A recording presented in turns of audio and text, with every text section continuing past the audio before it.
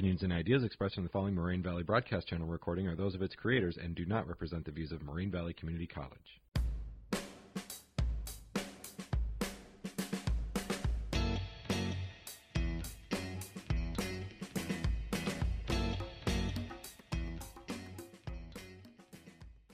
This Made Me Laugh is the podcast where Moraine Valley students recommend a personal favorite funny text to their classmates and then get together and share their thoughts on them.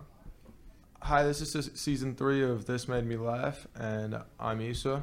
I'm Amber. I'm Sungho. I'm Tyson.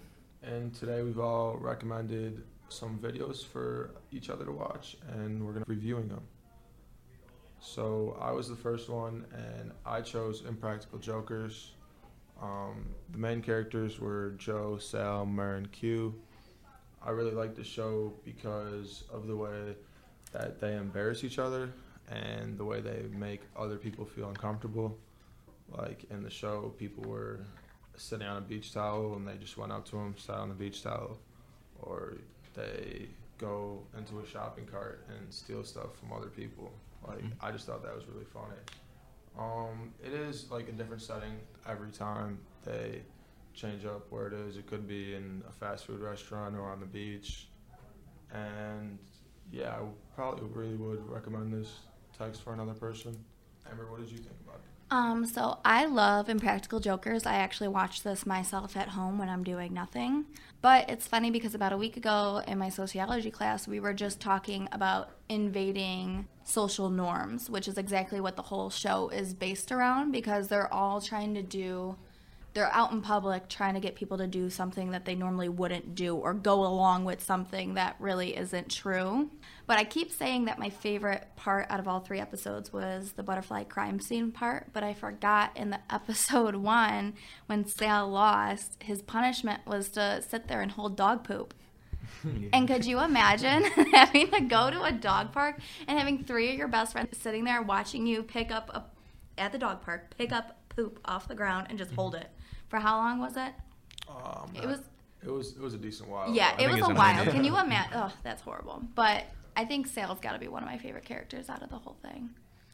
Just the look of pure terror comes across his face every time he has to do something he really doesn't want to do. Okay, and you? They are being like teenagers. They looked funny when they mind to do something. Friends said on microphone, and they looked like me in school. And my favorite was bringing stuff from others' cart in the grocery store. When they got caught, they said like, I like this one, or like, I really need this one. Can I get it? Like that. And they don't even say a lot, but they made me laugh. So I would recommend to my friends in my country, because they don't need English a lot to understand it. Yeah, I thought it also was pretty funny how they would just like divert the situation when they get caught. Like, yeah. Could you imagine being at the grocery store and having someone come up to you and take stuff out of your cart and walk away? Yeah, exactly. Like, what would you actually do in that moment? I would just look at them like, no response. Right. Did anybody see that? Or Right. like, Did that really just happen? What'd you think, Tyson?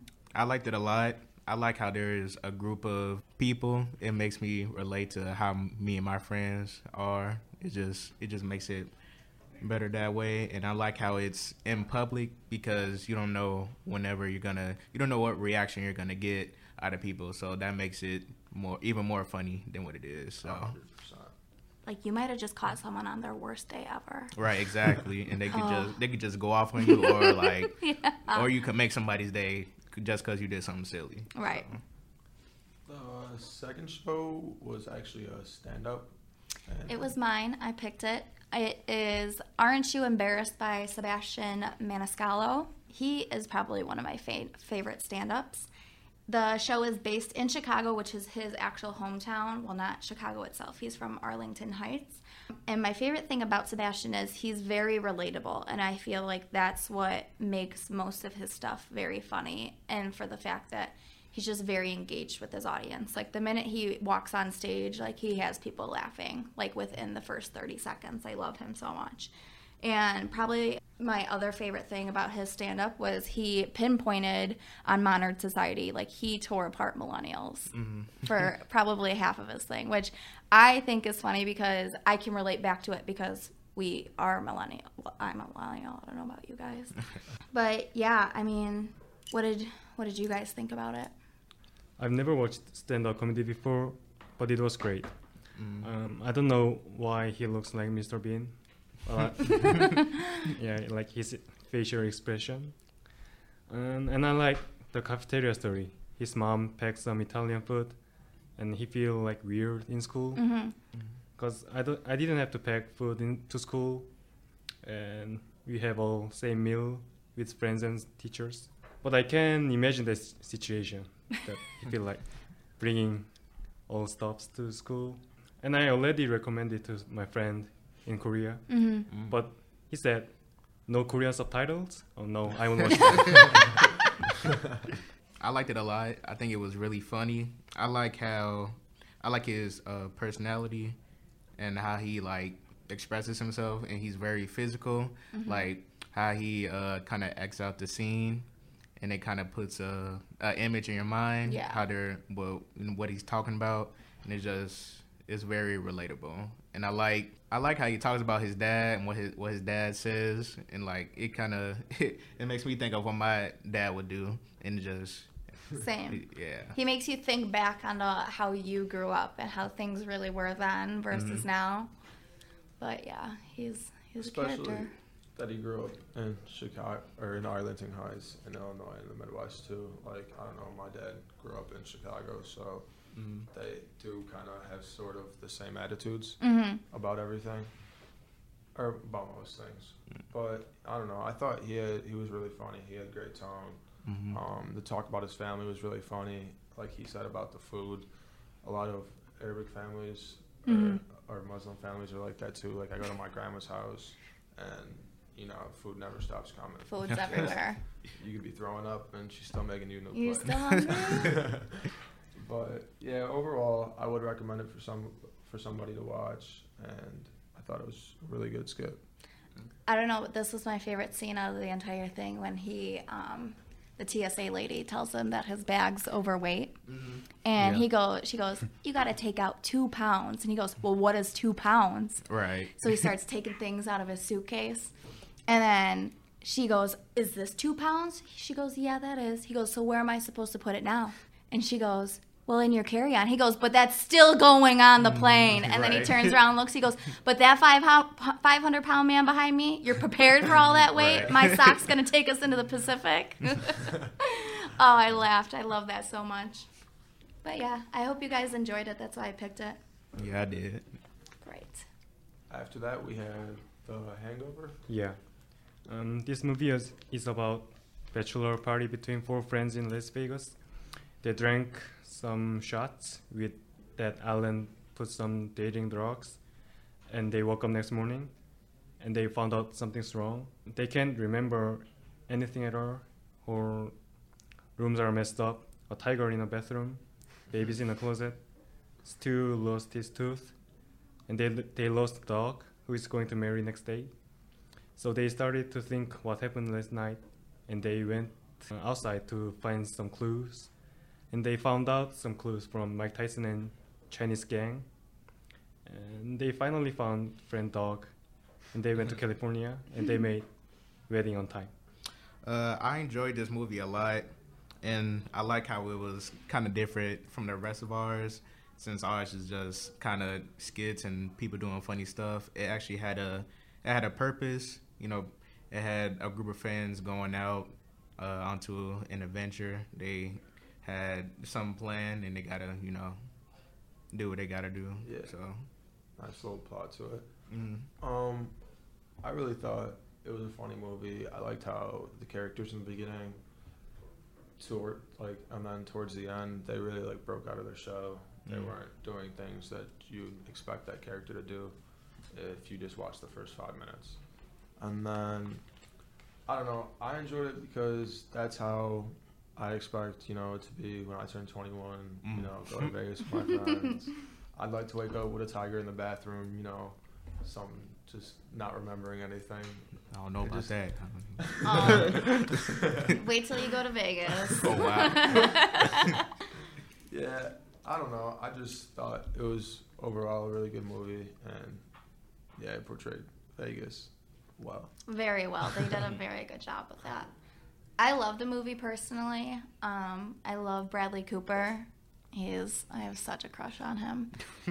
And I love the person he plays in the movie too. Like, he's just this asshole, like, doesn't care about anything. And then towards the end of the movie, he actually has a little bit of a heart.